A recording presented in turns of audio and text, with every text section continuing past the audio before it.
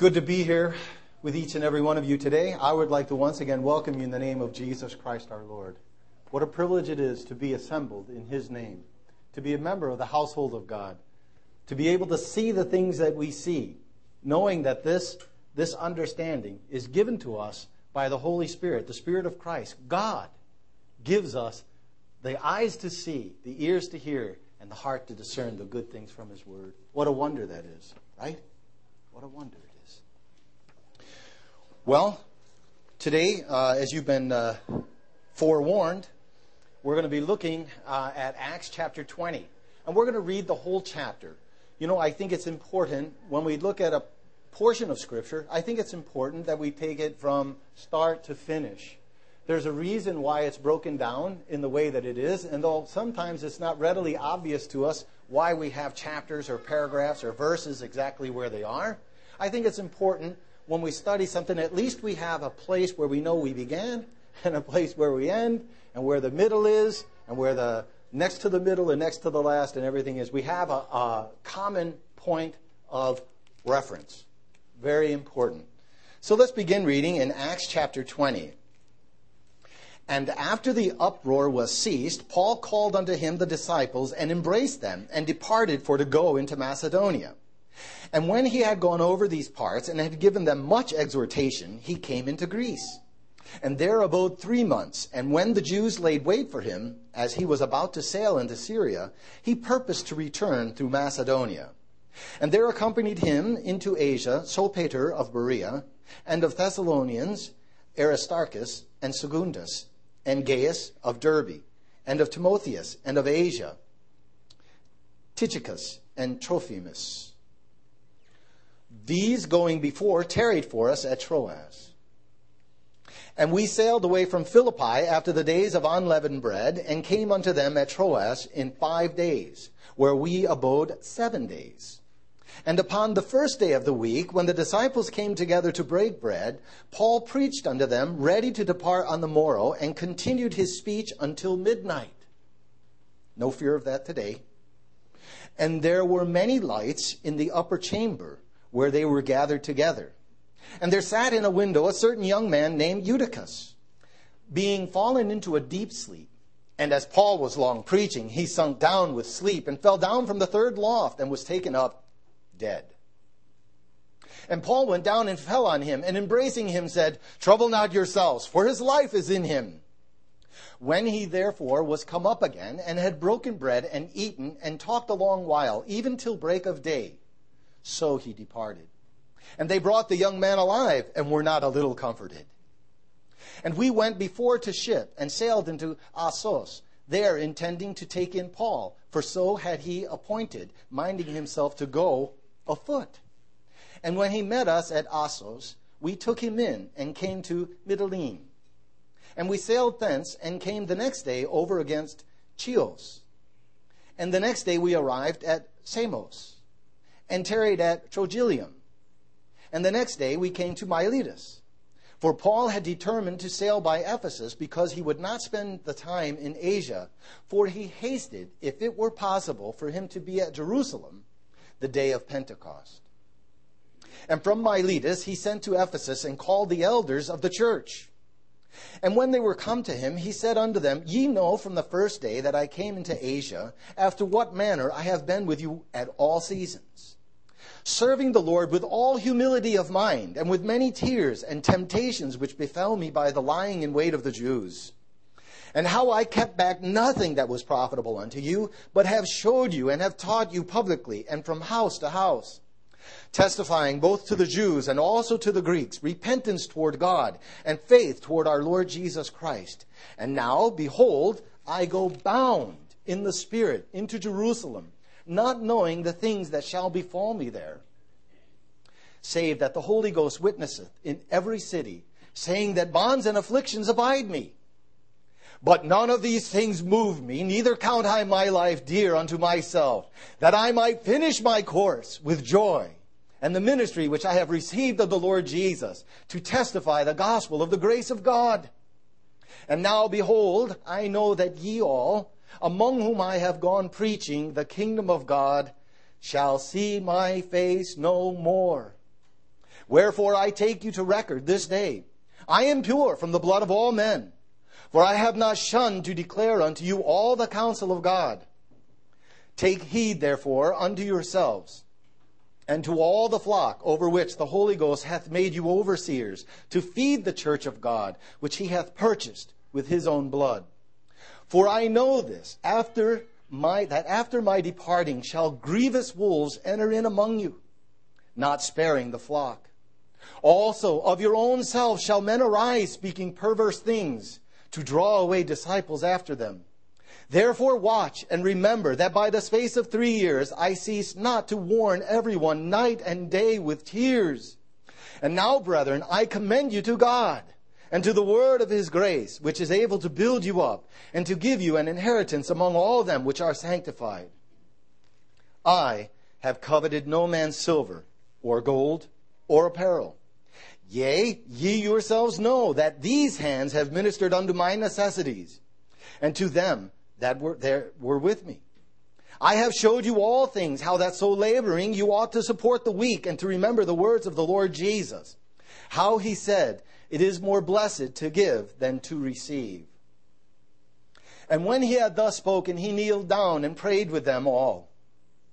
And they all wept sore and fell on Paul's neck and kissed him, sorrowing most of all for the words which he spake, that they should see his face no more. And they accompanied him unto the ship. It would seem as though the Apostle Paul never had a moment to rest. He was never idle. He preached against idolatry. That's a play on words. But actually, his very life was an example against idleness. Paul was constantly moving. He didn't move at his own beck, his own call, his own desire. What he says here quite plainly, bound in the Spirit. Walking in the Spirit. Not walking according to his own will, according to his own desire, where he wanted to go, what he wanted to do, how he wanted to do it, but subject to the Spirit of God. You know, the scene in Acts chapter 20, verse 1, it opens up after the uproar was ceased. Well, unfortunately, because we break in right there, we don't really know what the uproar was all about. But one thing we do know is that whenever the Apostle Paul preached the gospel, there seemed to be an uproar. We know that the truth always has an impact on the people that hear it. Right?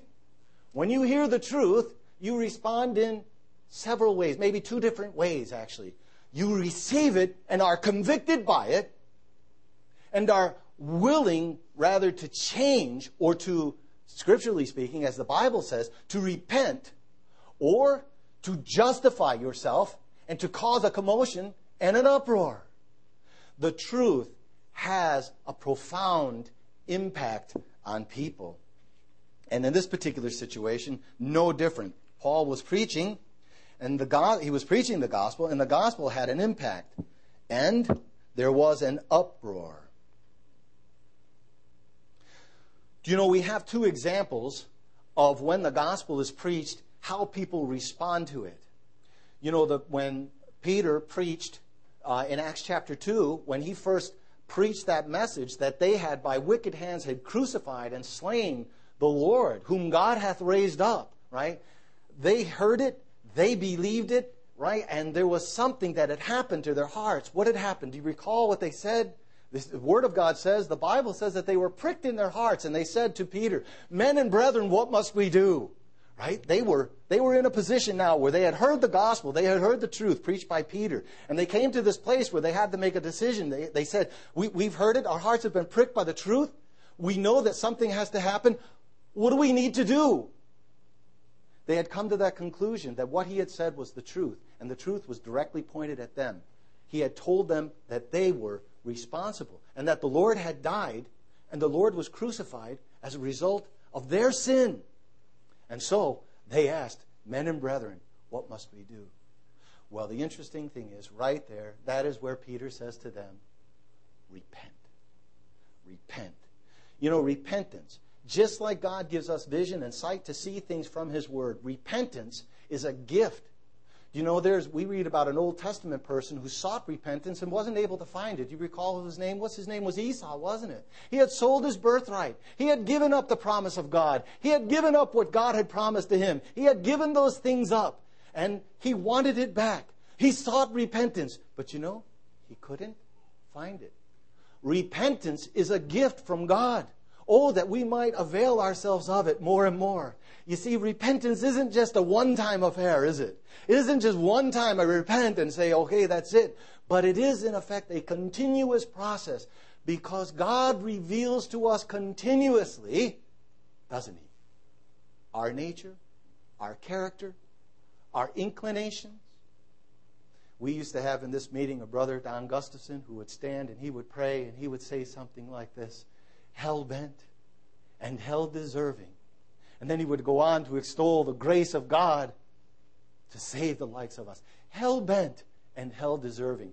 That's what God reveals to us. Hell-bent and hell-deserving. But then He also reveals the remedy. He reveals the cure. And He reveals the way. How are we reconciled to God? How are we who are hell-bent and hell-deserving reconciled to Him? Well, through His Son, the Lord Jesus, by simple faith and trust in Him. You know, the men of Ephesus there in that chapter, we had just heard that they were rioting against Paul. They perceived him to be a threat to their religion, didn't they? They were very upset that he was preaching the gospel of Jesus Christ. But you know, the interesting thing is, Paul didn't go stand outside their temple and pound on the door.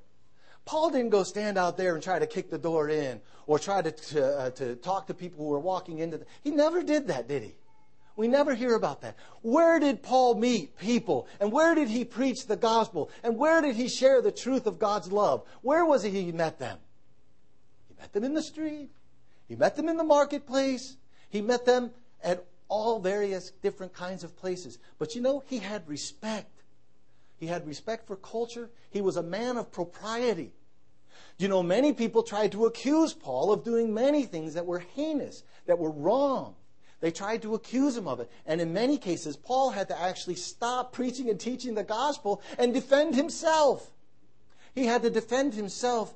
And in a sense, he was defending the gospel because the gospel and Paul had become so interconnected, so entwined, that it was almost impossible to separate the one from the other. And so many people would say that Paul did this or that Paul did that. And because if he did not defend, if you will, himself, it was cause for injury to the gospel. And so it was necessary for him to defend himself in defense of the gospel. But these men who were there, they were very upset. And they were defending their religion. But their motivation wasn't necessarily pure, was it? We would read in chapter 19 that this silversmith Demetrius, although the pretense was standing out there stomping his foot saying, oh, they're defiling the temple and oh, they're trying to teach that Diana is no god and so on and so forth. But we know that she is in this and that and the other thing. And he got a big group of people and they were forceful and they were angry and they were mobbing and they were rioting. They were causing an uproar. They were causing a scene. We know that actually Demetrius, his major concern was not necessarily his love for the goddess Diana, but his love for something else, right? His love for money. You know, he made his living making little idols of Artemis, of Diana. That's how he made his money. And you see, when the gospel came in and Paul was teaching that there are many false gods and there are many things that are worshipped as gods, but they are no gods at all. When you look at the God who created the heavens and the earth, and when you look at God who created all the things that are, who is the very origin and essence of life itself, I can introduce you to Him and I can show you who He is and I can tell you there's a way for you to be reconciled to Him and I can tell you that way is to believe on the Lord Jesus Christ, simple faith and trust in Him, belief in Him, forgiveness of sins. It's a burden that all sinners carry with them. As much bravado as the world would like to show off and to show that I don't need no God, I don't need this, I don't need that. I am a man, I do it my way. There is coming a day when all the bravado in the world will slip away, it will fall away. And they will be standing one step from this world into eternity. And all that bravado, I did it my way, will mean nothing. Enter into eternity with sins unforgiven. Enter into eternity without being reconciled to God. When the reconciliation, the process was made so simple for you to reach out and take what God has given to you by simple faith and trust in Him. And to reject it and to enter into eternity, will you stand before God and say, I did it my way?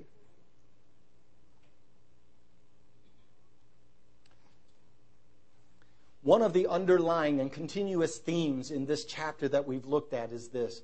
Paul is continuously on the offense, on the move. He is continuously defending the gospel. He is continuous preaching. He is persevering. He is enduring. He is engaging. He is running the race. He is set on a particular goal to finish the course. Our brother opened up our meeting today singing that song, I'm in the Lord's army. I wonder if we really understand that there are, in effect, two armies operating today. There is the army of Satan. And I want to tell you, his army is a well-oiled machine. It is well-funded, well-staffed. It is organized. It is focused. It is determined. And it has as its objective the souls of men. There is another army. We heard about it today, the Lord's army. How well organized is it? How well funded is it? How much are we engaged in it? I say there's two opposing armies. There are. And you're either in the one or you're in the other. And much like a race, a war is a competition. A war is in effect a battle. And the Apostle Paul would tell us continuously about the battle. And he would say, this battle that you're fighting, it's not carnal warfare. It's not picking up a club and beating your brother who doesn't quite understand the Word of God with it about his head and shoulders. That's not the weapons that we use. The weapons of our warfare are what? Spiritual. 1 Corinthians chapter 10 verse 4, or 2 Corinthians chapter 10 verse 4, right? The weapons of our warfare are not carnal, but spiritual, right?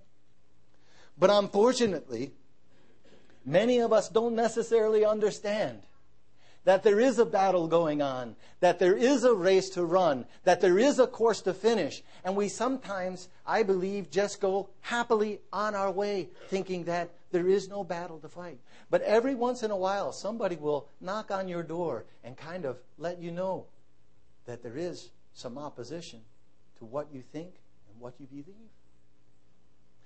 It is very important for you and I, as Christians, as believers, especially you and I who would share the Word of God with others. It's very important for us to know what we believe. Right? Very important for us to know what we believe. And it's also very important for us to believe what we know. I've shared many times with people, hey, the Lord cares for you. I know. The Lord loves you. I know. Nothing can separate you from the love of God which is in Christ Jesus. I know. The Lord will keep your mind in perfect peace whose mind is still. I know. I know. I'm glad that they know. But what I really want to know from them, not just what they know, what do you believe? And what is the depth of your conviction? What is the depth of your belief?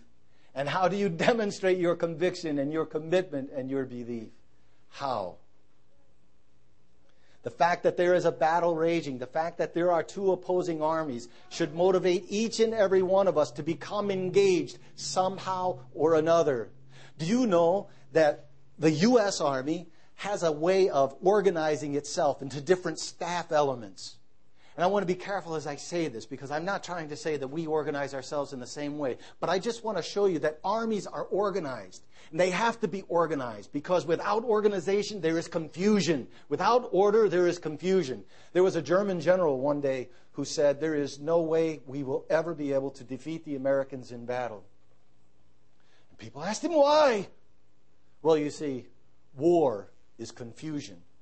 And the Americans, they practice confusion every day.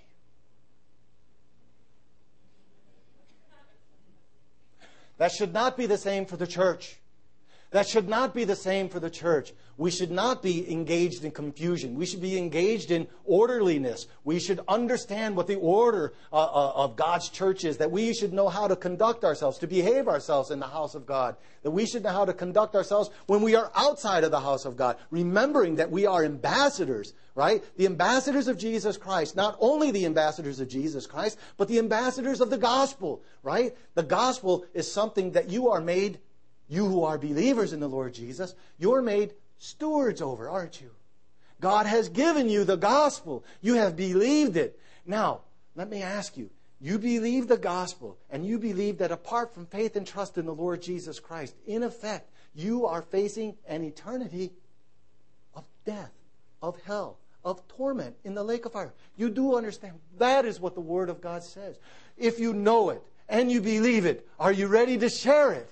Are you ready to share it with somebody? When you look at them, do you see them and say, that is a lost and dying man heading into an eternity of hellfire and separation from God, where there will be no more opportunity for repentance, where there will be no more opportunity to believe and trust in the Lord Jesus? There will be none. It will be too late.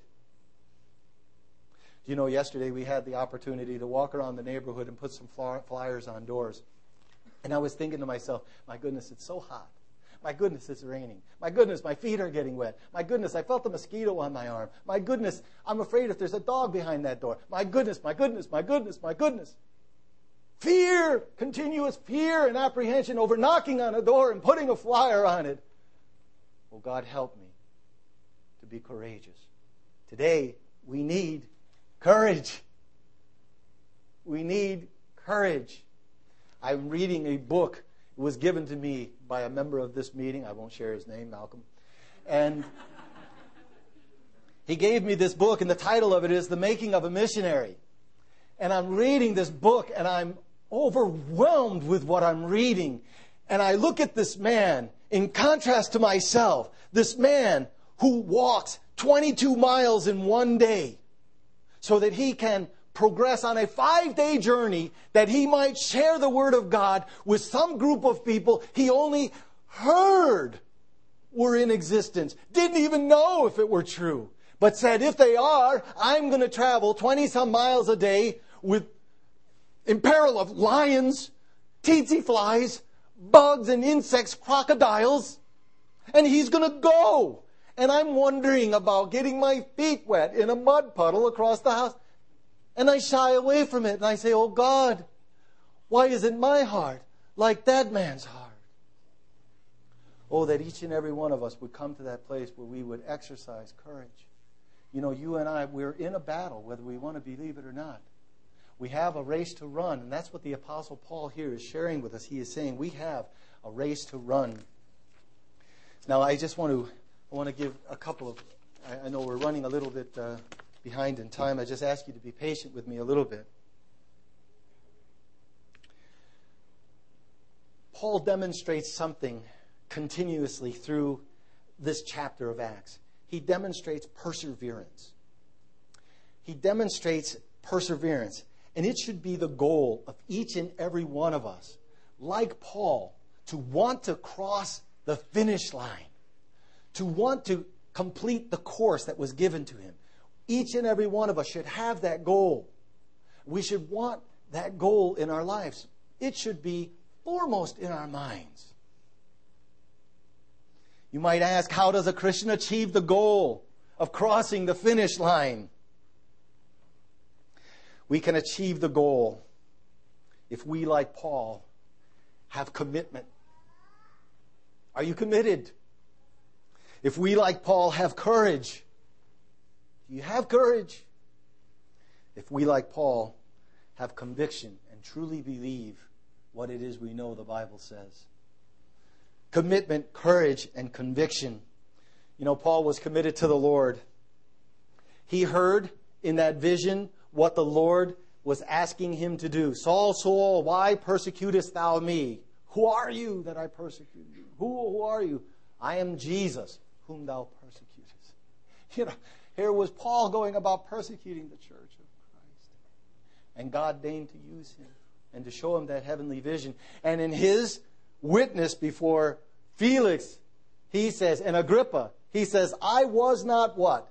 Disobedient to that vision, to that calling. When God placed the call on my life, I was not disobedient to it. As a matter of fact, everything that has to do with this life, I count it as garbage compared to what the Lord has promised me. You see, we have commitment, and we have courage, and we have conviction. We will run the race like Paul ran the race. We will cross the finish line. And when we cross the finish line, we'll hear those words we all long to hear from the Lord. Well done, thou good and faithful servant. Well done, thou good and faithful servant. But I wonder, are we all in the race? And so the question must be asked of yourself, are you in the race? Do you realize that there's even a race to run? Are you in the race? Are you willing to run the race? Are you committed to the race? You might be saying, Tim, I'm 65 years old. I'm 78. How am I going to get in the race? Well, I want to tell you how you get in the race. You get in the race by kneeling. You get in the race by bending the knee, bowing the head before God, and pray for those who are running. You know, I was talking about the army being separated into different staff organizations. It's the same with business. It's the same with the army. This organization. You know, they have one that's called S1, Staff 1. And you know what? In the army, Staff 1, it's administrative. You know what they do in the administrative staff? They do administration stuff. No, they do clerical stuff. They write letters. They write letters. Is there anybody here that can't write a letter? Oh, but Tim, I don't speak good English. Then write to somebody in Spanish. Oh, but I don't speak good English. Write to somebody in Urdu. I don't. Write to somebody in Russian. Encourage somebody. Pick up a pen and a piece of paper and do it. S1. S2, you know, is what the intel. That was my department. Intel, intelligence, military intelligence. Some people called it Mexican infantry, but actually it was military intelligence, MI. I want to tell you, military intelligence, their sole business, their sole occupation was collecting information. They get it from everywhere. Right into a town. Town looked dingy. Town looked bad. Town didn't have a lot of men. Town had a lot of women. All of this stuff. It may seem like meaningless, useless information. They collect it and collect it and collect it. What do they do with it? They hold on to it. They never share it with anybody. No. All of the information that they take in, all of the information that they learn, they share. They send it up. You know, the administrative staff gets some of it. You know what? And then another part of the staff gets some of it. The commanders get it. Now they know how to organize their forces. Now they know. Well, in this particular area, we saw that there was a whole lot of children. Oh, that'd be a great place for a VBS. We saw in this particular place that there were, a lot of high schoolers. That'd be a great place for whatever. And, so this is the idea of gathering information, that S2, the intelligence, information, how important it is. You're out there in the world. You're working at your jobs. You see what's going on. You know what's happening. Are you reporting it to the Lord? Are you sending it up the chain of command? Are you making him aware of what's going on? How is it affecting you? How are you impacting your environment? Oh, and could you impact it just a little bit more if? And so we report all of this information. We send it up the chain. In many ways, that's what happens to us when we're sitting here on Wednesday evening and somebody reads that missionary letter. We're in Zimbabwe, and this is happening, and that is happening, and the other thing is happening. And we've got this school at Sakiji, and we need teachers, and we got this going on, and we need somebody who has some medical skills, and we have this and that and the other thing. It's a report. It's an intel report. And we're reading it, and we're saying, I wonder if we can apply some of our resources to that to meet that particular need. That's what it's all about. But, it just doesn't stop at S1 and S2. There's actually another staff element. It's called S3. It's called planning and operations, right? Planning. They actually plan something. And then they conduct an operation. We may be doing things like that and really don't even know it. But the fact of it is, planning and operations, right? That's an S3 function, right? And then we have another function called S4, and that's logistics. So I'm making you aware of these things, not to put you to sleep, although that may be happening to you. I'm making you aware of these things because I want you to know that within the church, these same things are needed. The same Lord's army here is needful of those things, that you could apply yourself to write the letter, to collect some information, to plan an operation. And S4, it's logistics, it's supplies, it's things that are needed. Some of us are gifted in some areas. We actually have money. We don't know why we have money. God has just blessed us. We've got money. We're not any smarter than anyone else, but here I got this pile of money. What am I going to do with it? Apply it to the work. Give it to the work. Find someone who's faithful to do it and apply it to the work. Resources.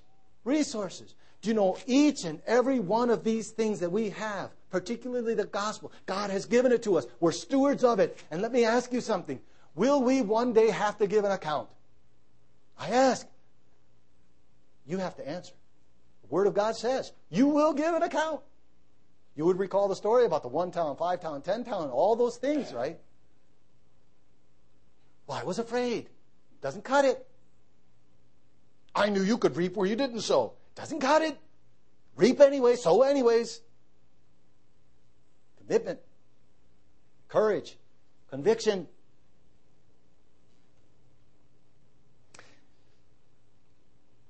There's another department, it's called S5. It's called Civil Affairs. Being involved in the community.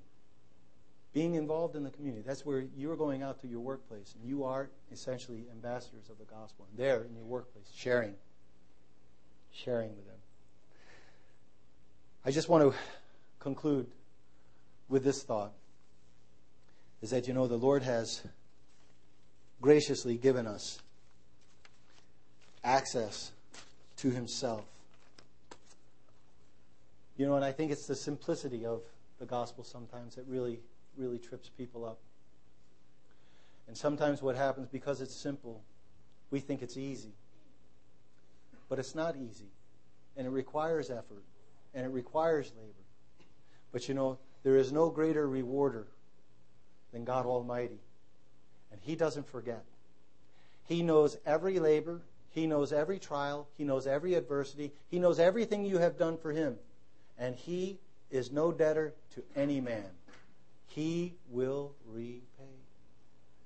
Paul says, I'm ready to be offered. There's a crown of righteousness laid up for me right now.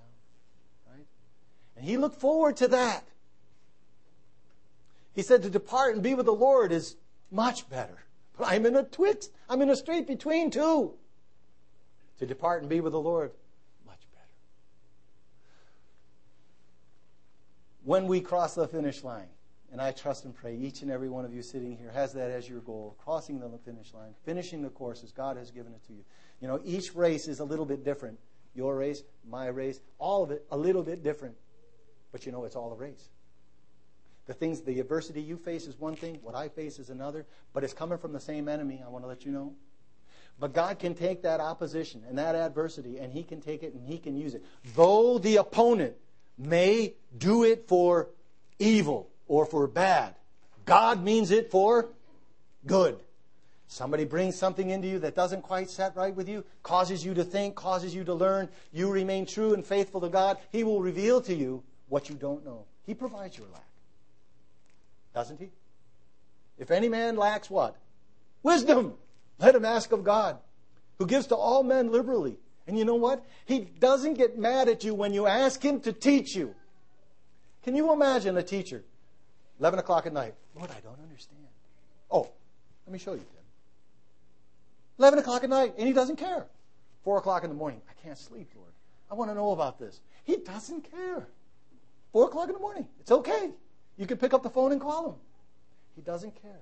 It's not an intrusion into his day. As a matter of fact, it's almost as if he was waiting there to meet you.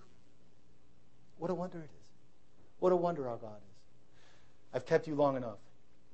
I leave you with those three things.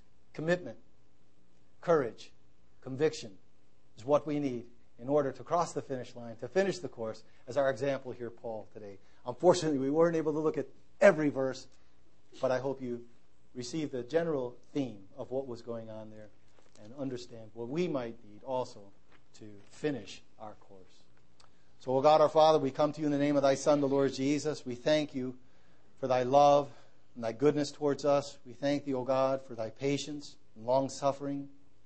Help us, O God our Father, to be more committed to thee, more devoted, and more ready to be of service to thee in every area of our life. Help us, O God our Father, to see you more and more clearly. Help us to love you more each day, more and more about Jesus. We would ask this, O God our Father, in the name of thy Son, the Lord Jesus, asking you to dismiss us with thy blessing. For it's in his name.